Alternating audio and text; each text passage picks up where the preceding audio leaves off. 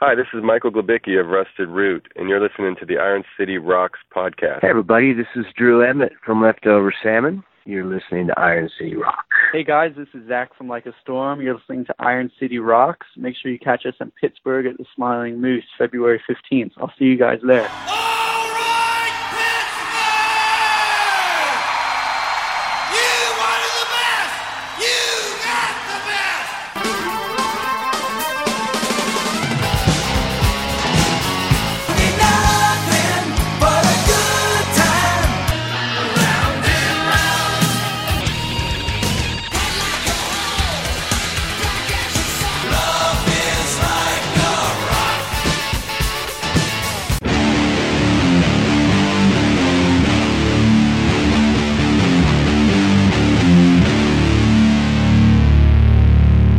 Hello and welcome to episode 403 of the Iron City Rocks podcast. I'm your host, John, coming to you from the Iron City of Pittsburgh, Pennsylvania, bringing you the best rock, hard rock, heavy metal, and blues talk on the net. Episode 403, we have joining us from the band Lotus. We have Jesse Miller, bass player and sequencer for the band Lotus, who will be coming in to do a show at Mr. Small's, actually two shows at Mr. Small's on the 15th and 16th of February. There's a very limited number of tickets for those shows still available at the time of the recording of this, which is Monday, the week of the show. So if you're hearing this, you want to check before you head to Mr. Small's that night to see if there are tickets available. Suggest you check those online. Also joining us a little later on from Like a Storm, we have Zach joining us to talk about their album and their show in Pittsburgh as well. But we're going to play you a track off the album Frames Per Second from Lotus. The song is called Cosmos. We'll get right into that interview with Jesse.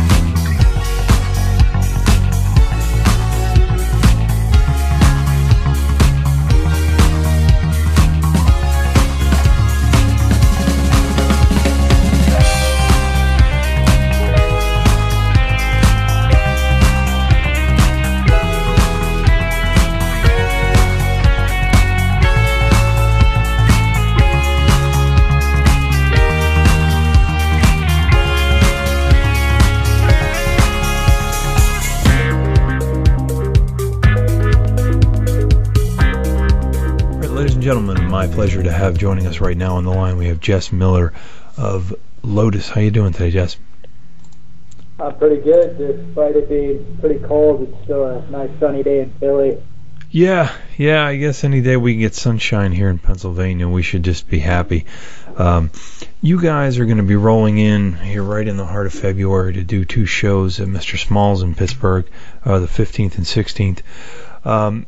Kind of watched your band from afar over the last few years, really gain traction and become quite a force. Doing two shows at Mr. Small's is a great accomplishment, and I see, looking, you've got multiple shows in New York and Buffalo. I should say Brooklyn and Buffalo, not two shows in D.C. So obviously, the world has come around to you guys. But when I listen to your music, I can't put a label on it. How do you describe, from an insider perspective, how would you describe, the sound of Lotus to someone who's never heard the band? It's not easy, and that's one of the things that's made it a challenge over the years to attract ears and an audience, because we can't just get slotted in this slot. But right. I think that is the reason that Lotus has been able to last for 20 years now, and has attracted these fans that come to. It always amazes me when someone says it's their 50th show or their 100th show. Yeah. Things like that. So yeah, we're drawing from. I would say like dance rock is kind of the main thing, but like funk is playing in there, jazz is playing in there, definitely a lot of electronica influences as well. So we're kind of bringing in a lot of different things, and not that not that we're trying to like cover these genres, but we're trying to pick pieces from them and take different ideas and really distill it into the voice that is Music of Lotus. Yeah, I think that's what's kind of neat. I mean, you guys are somewhat of a chameleon. I think sometimes you can almost feel, you could take this music and slot it in, let's say, a festival like you guys are doing, the Peach Music Festival.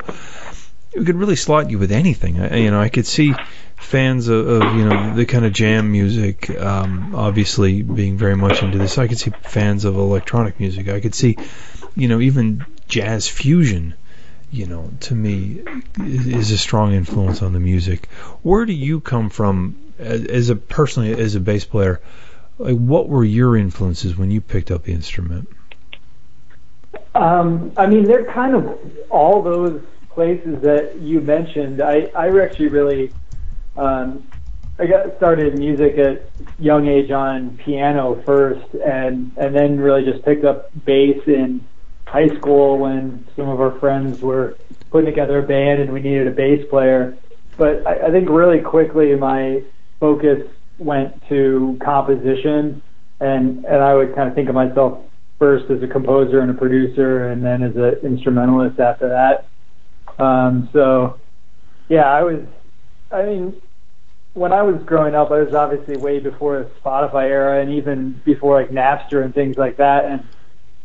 And discovering music was a challenge. You had to get out and really like listen to everything. And I think in some ways that makes you listen to things that you wouldn't necessarily listen to, even though they're not as accessible, if that makes sense. So it's, be out there listening to jazz, but then checking out like classic rock stuff, and also like alternative radio, and I was big into punk rock, so it's kind of all these things were getting synthesized, and then in college studying music and getting more exposure to classical music, even that is kind of coming into play a little bit. Yeah, I mean, the one thing I can say for certain is that you don't echo what was on the radio when you were growing up. I mean, and that's, the one thing I listen to that, I walk away. The one artist that I kind of in my own headspace was thinking of was Brian Eno, and listening to the music. Can you describe? Oh, that's great, because I love Eno. Yeah, I think of him. He was somebody for me. I kind of worked backward from his work with U2, and kind of was like, okay, I see this name constantly in the liner notes. What's this all about? But it was certainly different. He did some remixes and things like that. But his music, apart from his work with U2, is very different. Oh yeah. Can you talk a little bit about the live experience with Lotus? Because my guess is, listening to this, that this is probably an amazing live show. I have not personally had an opportunity to see the band, but can you describe what the visual part of your performance is about?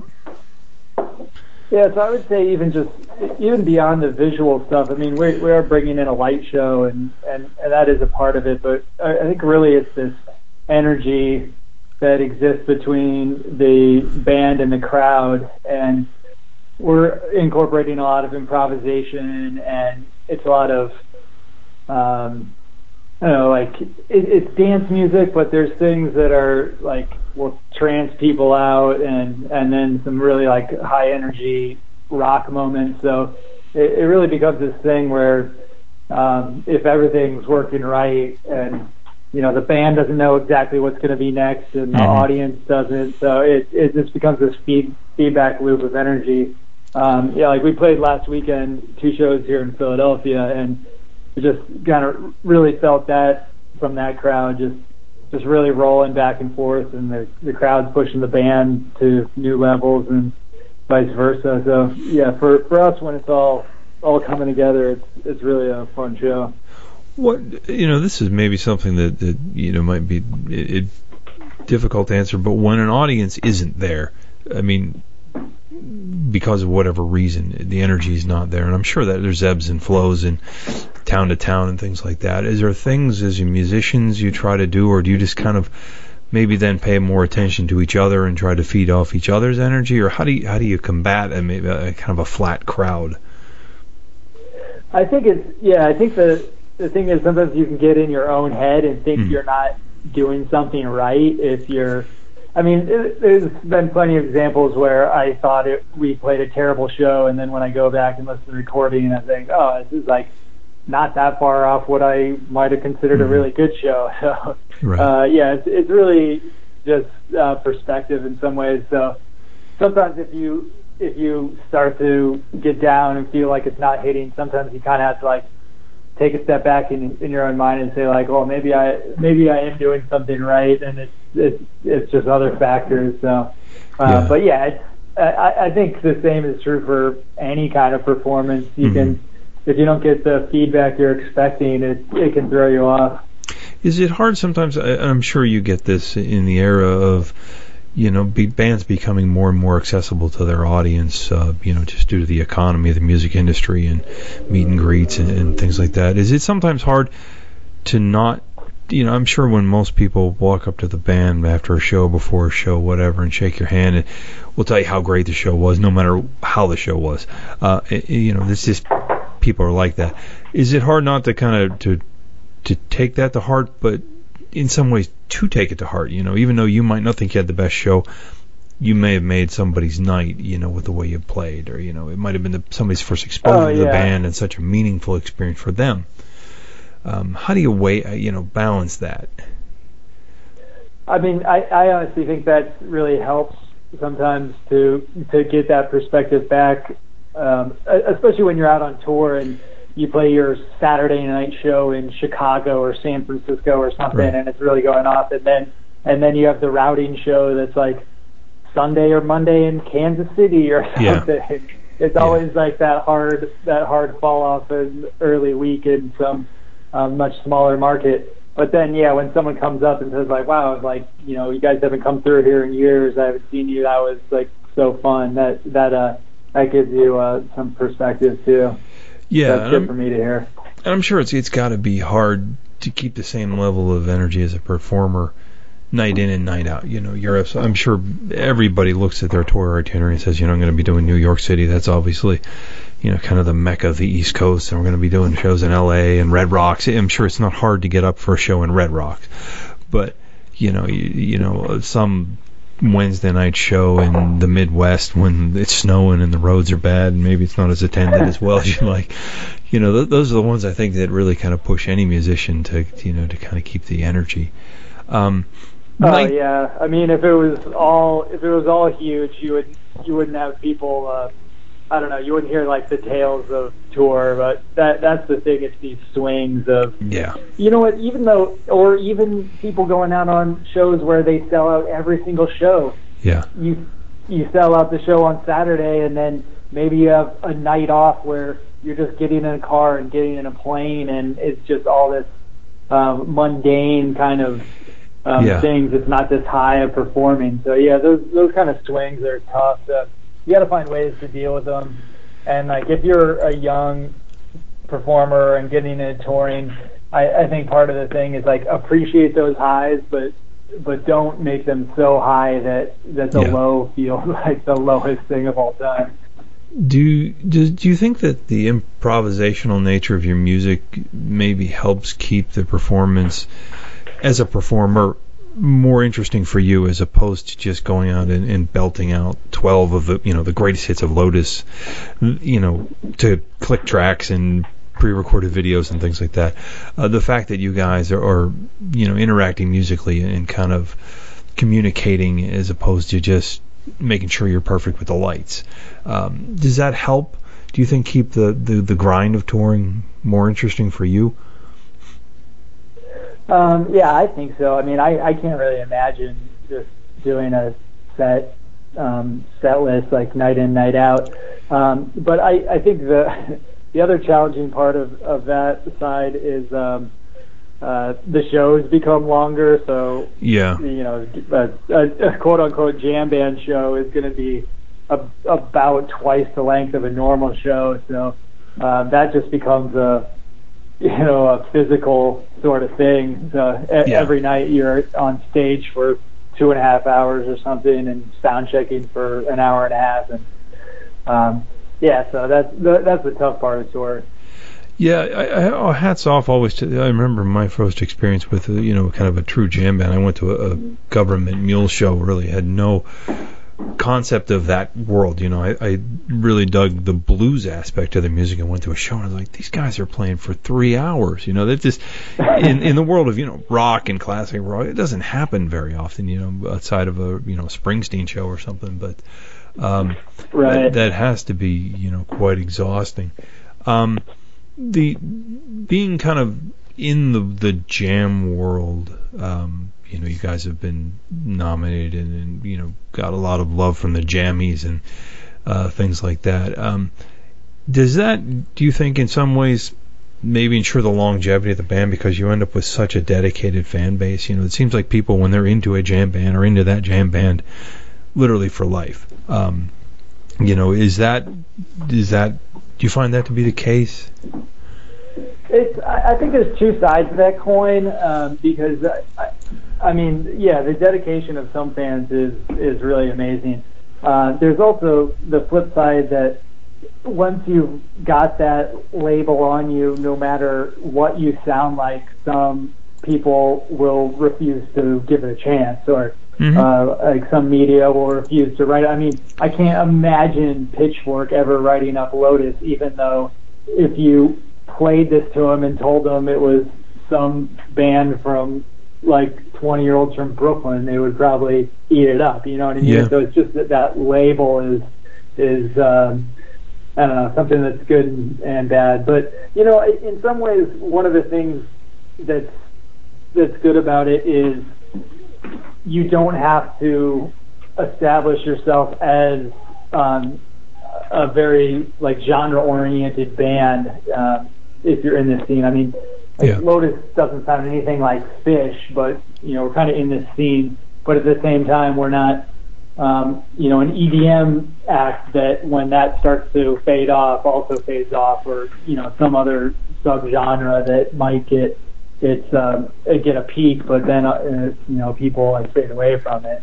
Yeah, you're exactly right. I think you're in a genre, maybe whether you want to be or not, that has a nice sustainable audience, but it's somewhat, it can be handcuffing, because you don't expect then a 3.5 minute radio hit from a jam band, for example. But then you also don't need to worry about some of the more popular trends in music, that can come and go.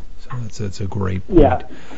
Can you talk just a little bit about the Frames Per Second album, what the recording process? I think when a lot of people listen to these compositions, I think to the average musician, or people who are not even musicians at all, can just be like, how do you guys even keep what you're playing straight? Do you do these in a lot of Pro Tools work, or do you guys kind of do a live recording and then touch it up? And do you chart all the songs out? How do you go about remembering what the heck to play for some of these songs? Yeah, so we've done it a lot of different processes for different albums, but for Frames Per Second, it's also a film as well. We shot the tracking while we were doing it, so you can listen to it or you can actually watch us play the whole thing. So the process for that was really making sure the demos were super dialed in so that we could go into the studio and cut everything live. So with some people, and we've definitely done this before, while you're writing might go in and track some stuff, and then there's editing and then overdubbing, and you're kind of shaping things more after you've recorded it. But for this, we really said okay, this is a composition.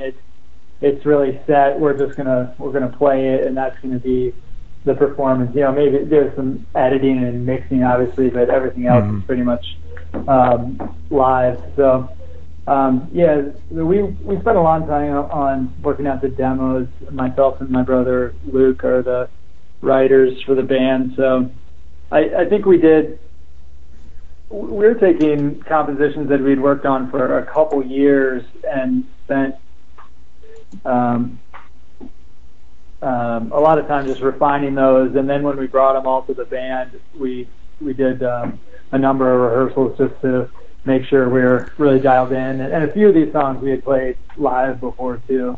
Yeah. So yeah, I mean it seems like a lot, but preparing 19 songs is not that different than for us than like preparing for a show or for a tour or something. So yeah. We learned it all, we played it, and now we're relearning it so we can perform it live. Yeah. Now, when you do your live set, do you guys kind of vary how do you go about putting a set list together? Does it vary night to night? Like if someone's coming to, show one in Pittsburgh, or if they come back the next night, is it a totally different show, or is it, portion of it's kind of subbed in? Oh yeah, it's going to definitely be different songs. Luke writes the set list, and it's kind of trying to get a good flow so that there's a balance of tempos and trying to kind of pick out when the more extended improvisations are going to be, trying to get, if you're going to drop a ballad or something, where that's going to fit in the set. And, like if you're going to do new material or a cover or something, usually we have like specific like spots in the set where we think those will work right, and like opening the set strong, closing the set strong, those kind of things are things we're taking into account when we're structuring these. I have to ask, having a brother in the band who was a guitar player, who took up what first? I mean, did you end up the bass player because you had already started on guitar, or how did that kind of go, that you ended up in two different instruments? I think we like both. Luke might have started guitar a little bit before me, but I was also playing guitar. But I don't know. I never really thought about why I picked up bass, but actually he started as a guitar player and even studied guitar in school as well. But nowadays, for the band, he plays about, I'd say the show is usually 75 or 85% of it on keyboard. So we've always moved around to different instruments, but really, like, I think for both of us, like, composition's really at the forefront of what we do. Yeah. Now, do you write a lot? You mentioned you guys kind of write together. When you start a new song, I mean, do you a lot of musicians, it's, I thought of a lyric, which obviously isn't going to help you guys necessarily, but, people kind of compile riffs and then put riffs together, but you're not composing songs necessarily in the same way as your standard, 4-minute rock song. Do you keep a notebook, or, just grab things on your phone as you're noodling around that kind of catch your ear? And do you, when you write, are you writing primarily on keyboard, or how do you approach that? I change it up for different things and use different methods to get started. So I find you end up with a different output depending on what you started to input. So if I'm starting with something with guitar, my fingers might just go toward certain chords more naturally. Sure. And on keyboard, same kind of thing. And Luke does a lot with keyboard and writing with MIDI, but I tend to do more with instruments and tracking. And I'm also big into modular synth stuff, so sometimes I'm starting with something that's a weird modular synth pattern and then kind of building up from there. So I try to use a lot of different methods, but then eventually kind of look toward, all right, how is this going to slot into the band?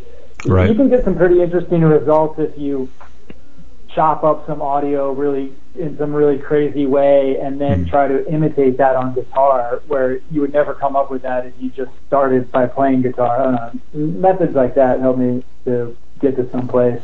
Yeah, you're absolutely right. I mean, as you were saying that, I was thinking, you're absolutely right about, with guitar and keyboard, you tend to gravitate, I think maybe why so many, your traditional rock songs are in E or A, because it's right there. Those chords are right there, and you're used to playing them, and they're easy to do. But the piano is a very or the keyboard is a very different instrument. I think a lot of people sit down and C is right there in front of you. You've learned that from the time you were like old enough to have a thumb. You were learned where C was. So it certainly would dictate. Do you ever start with maybe the kind of the percussion end of things with beats or things like that? Yeah, a lot of times, especially since Lotus's music is so groove oriented, I always kind of feel like I need to know like what the tempo is or what the basic kind of like dance rhythm of the track is going to be before I really move on. Yeah. Yeah, well, that's excellent. Well, I don't want to keep you too long. Again, you're going to be coming in, doing 2 shows in Pittsburgh and Mr. Smalls on the 15th and the 16th. Those in the Buffalo area, we'll get you a week earlier, and then you're going to be headed into Brooklyn. And the rest of your dates are available at lotusvibes.com. So we want to thank you, Jesse, for your time today, man. Yeah, thanks a lot. And I know those shows are getting pretty close to sold out, so if you haven't picked up tickets, grab some tickets to the small shows. That'll be a fun, intimate shows. And definitely check out the new record and the videos if you get a chance. That's frames per second. All right, a big thank you to Jesse Miller from the band Lotus. Again, their shows the 15th, the 16th, and Mr. Smalls. Check before you head out to the shows of the night. There are a very limited number of tickets to those still available. Go to Mr. Smalls' website or Opus One Production and find out more information on if tickets are still available. And you can obviously get frames per second in stores now. We're going to turn our attention now to another band that will be coming through Pittsburgh. The band is Like a Storm, a band that's been around. This is actually their 3rd album. That is out now. They're going to be coming to do a show at the Smiling Moose on February 15th. So also a show that's coming up very soon. You can get tickets through likeastorm.com. You can go to their tour website, and there's a link to get tickets. Talk to Zach Wood about the band's evolution in sound. Gotten a little bit heavier on this latest album. So we're going to play a song called Devil Inside. Get into that interview with Zach.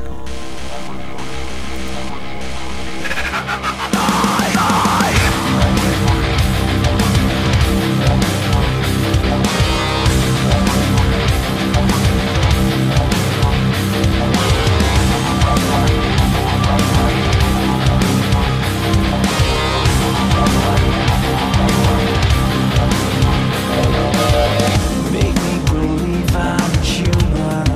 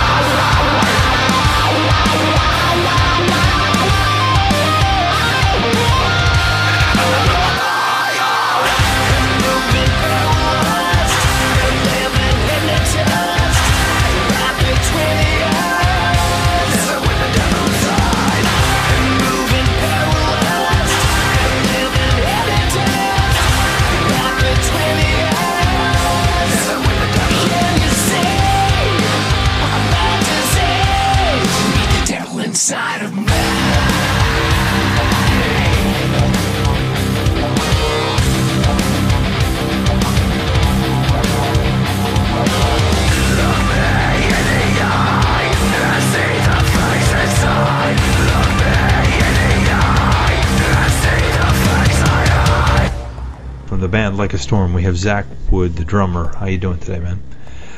I'm great, thank you. How are you doing? Thank you for having me on the podcast. My pleasure, man. You guys are going to be rolling into Pittsburgh to do a show promoting your latest album, Catacombs. Here, you're just coming in just a few weeks on the 15th of February. Can you talk a little bit about? First, I have to ask. This is kind of the first question off the top of my head. You're in a band with three brothers. What is that experience like? Is it harmonious, or are you kind of the referee? It's pretty funny. You would think that it would be pretty interesting being a band with three brothers, but I kind of feel like I'm the fourth adopted brother because we're all treated really equally. You don't feel singled out whatsoever, and that's probably one of the most frequent questions I'm asked being in Like a Storm, funny enough. But everyone in that band is so generous and kind, and they never make you feel like you're not part of the family. And ever since the day I met them, I've always felt like I belong. And so I've never once felt out of place, and they're very conscious about that. So they're really a great bunch of guys, and I never have to worry. They treat me pretty well. I remember talking to Danny Wagner of Greta Van Fleet a few years ago. Same situation. I can't think of too many bands where you get three siblings. It's not super uncommon rare, for two. But three. That's certainly got to be a different experience. But can you talk a little bit about how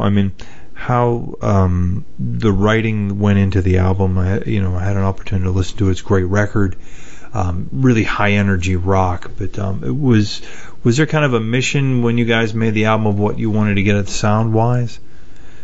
Oh, yeah, definitely. Well, first of all, thank you for liking it. I appreciate that. Certainly. A lot of the inspiration came when we were touring with a band called Gojira in Europe in 2016. We were like, wow, that music, it's so heavy, it's so awesome, it must be so fun to play live. Yeah. So basically we went into this next album with the process of what songs and what ideas would we really like to play live and have really high energy, because most of our career we're going to be playing these songs live and not in a studio. So we figured that would kind of be the main writing process behind it, just how much energy we could put into certain songs and certain parts. And we wanted to make everything more complicated because as you grow as a musician, you want to try to challenge yourself, and so we definitely did that with Catacombs. And as far as drumming goes, probably like the craziest drumming record Like a Storm's ever had. Compared to the last one, they gradually get more and more complicated. The guitars are more complicated, and some of the singing notes are higher. And so I think we definitely just went into it with the idea of how can we challenge ourselves and progress musically, and also at the same time do something that's exciting and fun for a live show. And I think a lot of it came from that Gojira tour, because they became our favorite band overnight. So the second we saw them live, I didn't know any of their music, but we watched them, I'm instantly a fan. And that's kind of what we want to portray when we play live. You don't necessarily need to know our songs, but if you like it live, that's what we're going for. Let me ask you this on the influence, because I've seen that happen. Sometimes there's just a magic when you see a band in a room with a crowd.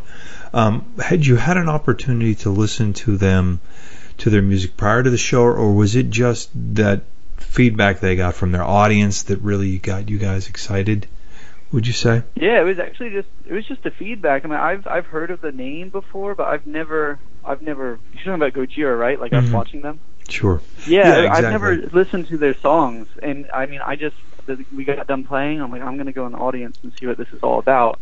And just this wall of noise hit me like a brick wall, and the audience got super into it. So it was definitely just that magic spark that some bands can, portray live, and I think they're definitely one of the top ones that had that. Did you have to, I mean, when it came down, to do this decision to go in this direction, as a drummer, did you have to kind of go back and really hone your chops or work on footwork or anything in particular?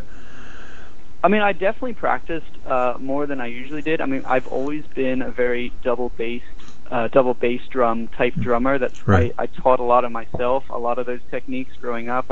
First time I heard Lamb of God, I was like maybe 11. I was like, I have to play drums like that. And ever since then, I was like, that's my favorite style of drumming. So I was definitely prepared to go into the album, but certain things I definitely would work on more, like different patterns with bass drums and speed and stuff. But I was pretty well trained for it, because when I'm home and I'm not on tour, I try to practice an hour a day, and I just focused on somewhat different things when we went to this album cycle. So it wasn't anything, super strenuous or crazy, just a little more practice than usual. You have to go home and ice down your calves.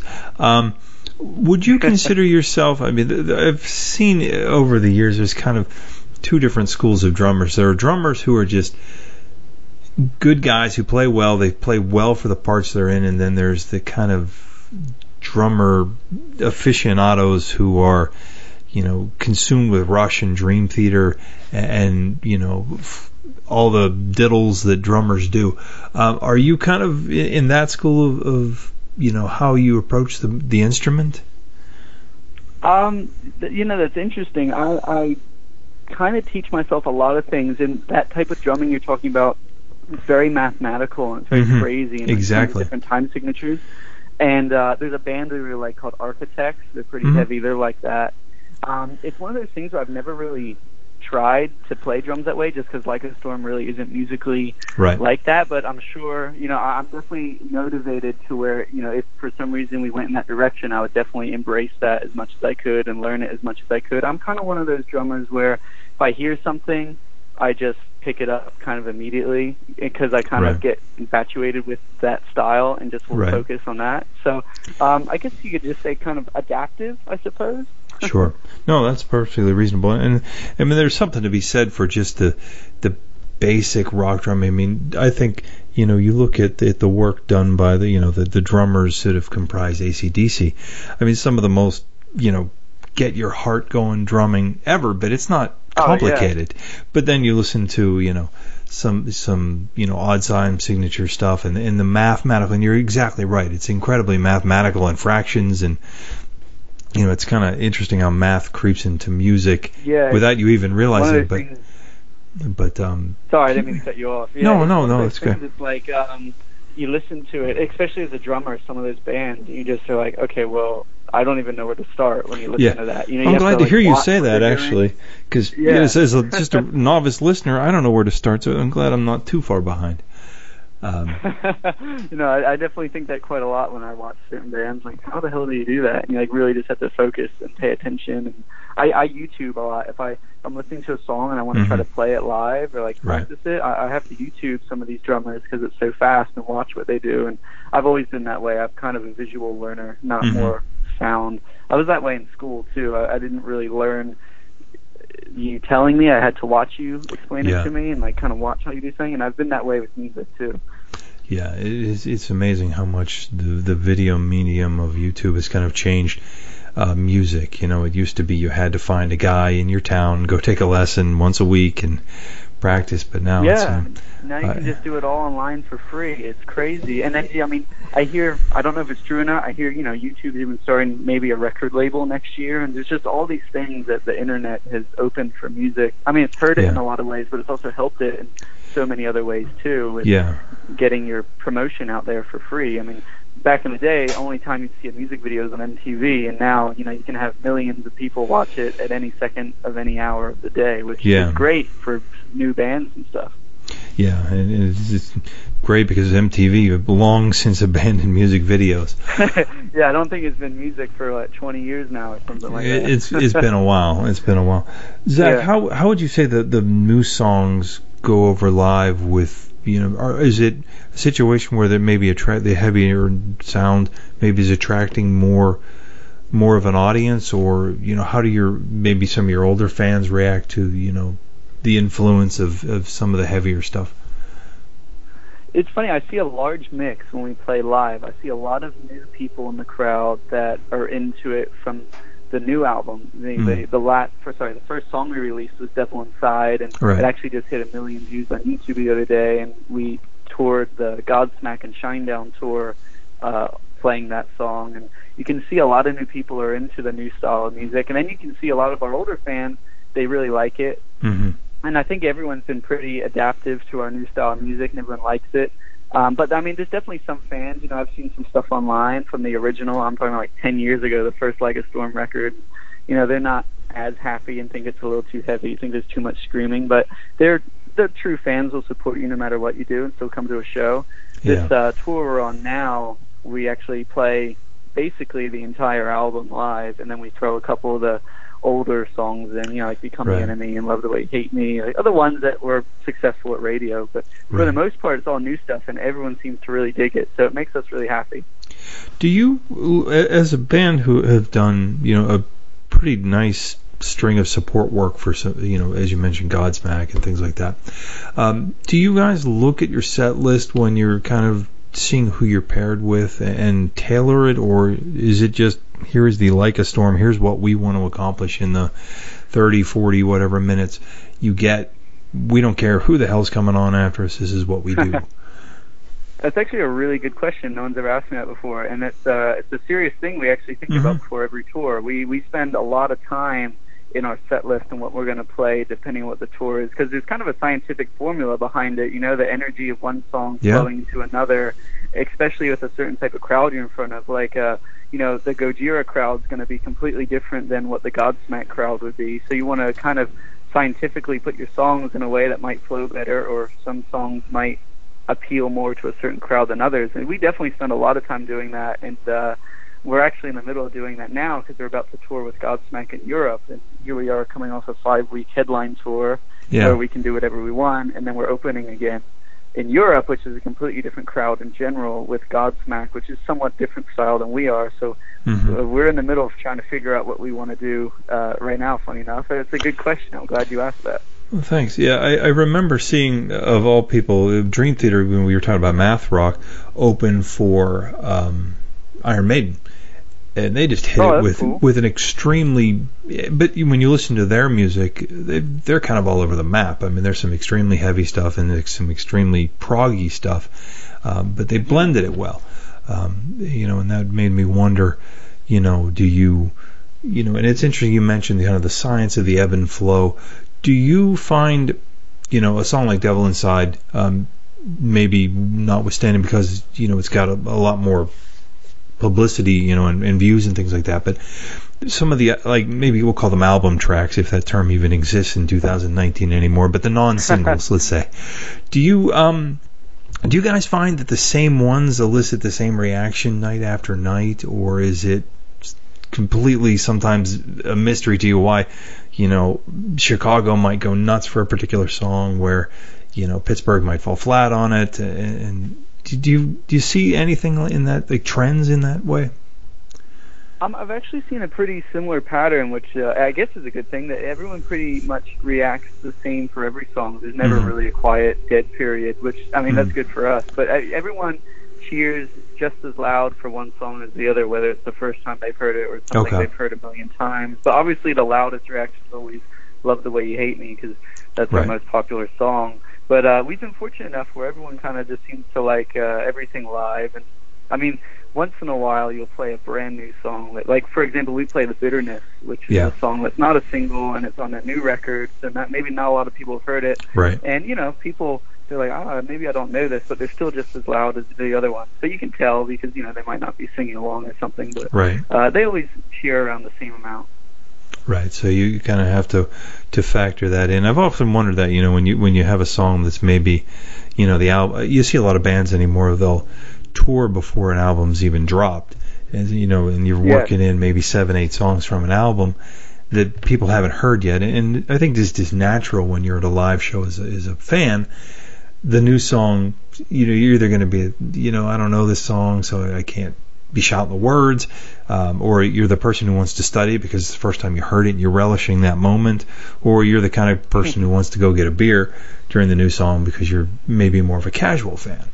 I know exactly what you mean. I've seen tons of bands live that play new songs, and I'm not there jumping around screaming because I don't know it yet, but I love to study it and see how it's going to go. So I completely understand that. Yeah, but there's certain, you'll see people, and it's nobody's right in that situation. It's just how people react to different things, and I've often wondered how much thought goes into that.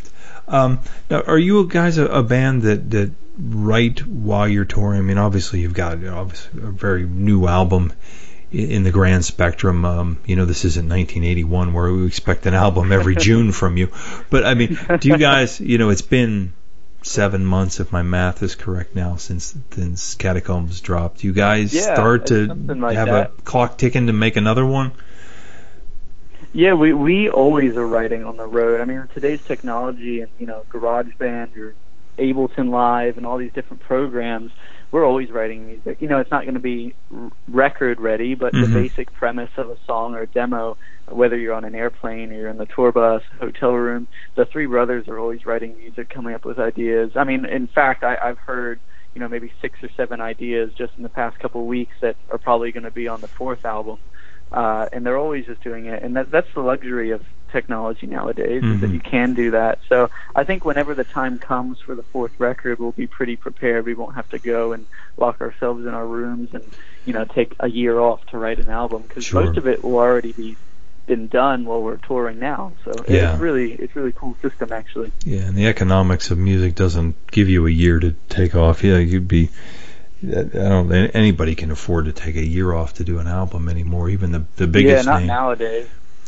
Zach, when they have a song, the shell of a song, and you get involved, to do the drum parts, how much input do you take from the other musicians as far as what you play, or is it just here's a click track of a basic beat, go do your thing? How much collaboration is in that process? It's pretty even, actually. We record all the drums live. We don't use a computer. I know some bands, they have the computer play it for them, but we love the sound of live drums.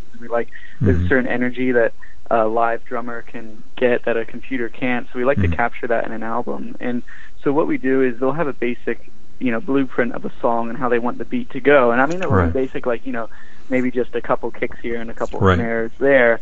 And then it's up to me to kind of figure out what would flow best, what kind of drum fill would be. Because, I mean, they all play drums, but not at the level that I would play. Because I only play drums. They play it kind of as fun. So, yeah, it's pretty even. I mean, I would say, they give me 50%, and then I'll come up with the other 50% to make it a little more complex and add my little groove on top of it. But it's a good system we have, because them being the songwriter, they're so dedicated to the idea they've come up with. I don't want to alter something completely. So we want what sounds best for everyone. So it's usually that's what we do, and it seemed to work out really well on the last record. And Matt, being a drummer himself, he has a pretty good idea, and he and I communicate in drum talk of the ideas he wants by, mimicking the sound of the drums when I'm in the studio with his voice. So it's pretty funny. Do you tend to, when you're working out your parts, do you tend to just put on headphones and sit at the kit and work through those, or do you give it a couple passes? Like if they brought you a brand new song today, would you sit down with pen and paper and make notes, or do you just sit at the kit and just put it on loop and bash away until you come up with something you're happy with? Yeah, I'd say the best ideas usually come organically when you're just sitting at the drum kit listening to the song, playing along with it. I feel like if you put too much thought into it, it might feel like you did. Right. It might feel too mechanical. And some of the best drum fills and little ideas on this new record we had just came out of nowhere, sitting in the studio listening to a song over and over, playing along to it. So that's my take on it. I mean, there's no wrong way, but that's just how we work. Well, Zach, I want to thank you so much again. You're coming into Pittsburgh to do you guys are doing a headline show at the Smiling Moose on the 15th. I wish you guys all the best with the Catacomb album, and we'll see you when you get into Pittsburgh, man. Thank you very much. I appreciate you having me on the show. I look forward to seeing you, and thank you very much for having me. All right, that about wraps up this episode of Iron City Rocks. I want to thank Zach from Like a Storm and Jesse from Lotus, two bands of obviously very different spectrums. I hope you enjoyed the variety. We'd like to hear from you. Let us know at ironcityrocks@gmail.com. What kind of music you like? We try to go in different directions to keep a lot of people interested. Obviously, there's a lot of heavy rock, but we try to get into some other indie-type bands and experimental music, jam bands, blues, so all sorts of stuff. So check that out. Again, both these bands are in Pittsburgh on the 15th, and the Lotus is also back again on the 16th to do a show as well. So check that out. You can visit us at ironcityrocks.com. We're on Facebook, Instagram, YouTube, and Twitter are all /Iron City Rock. So until next time, thank you so much for listening.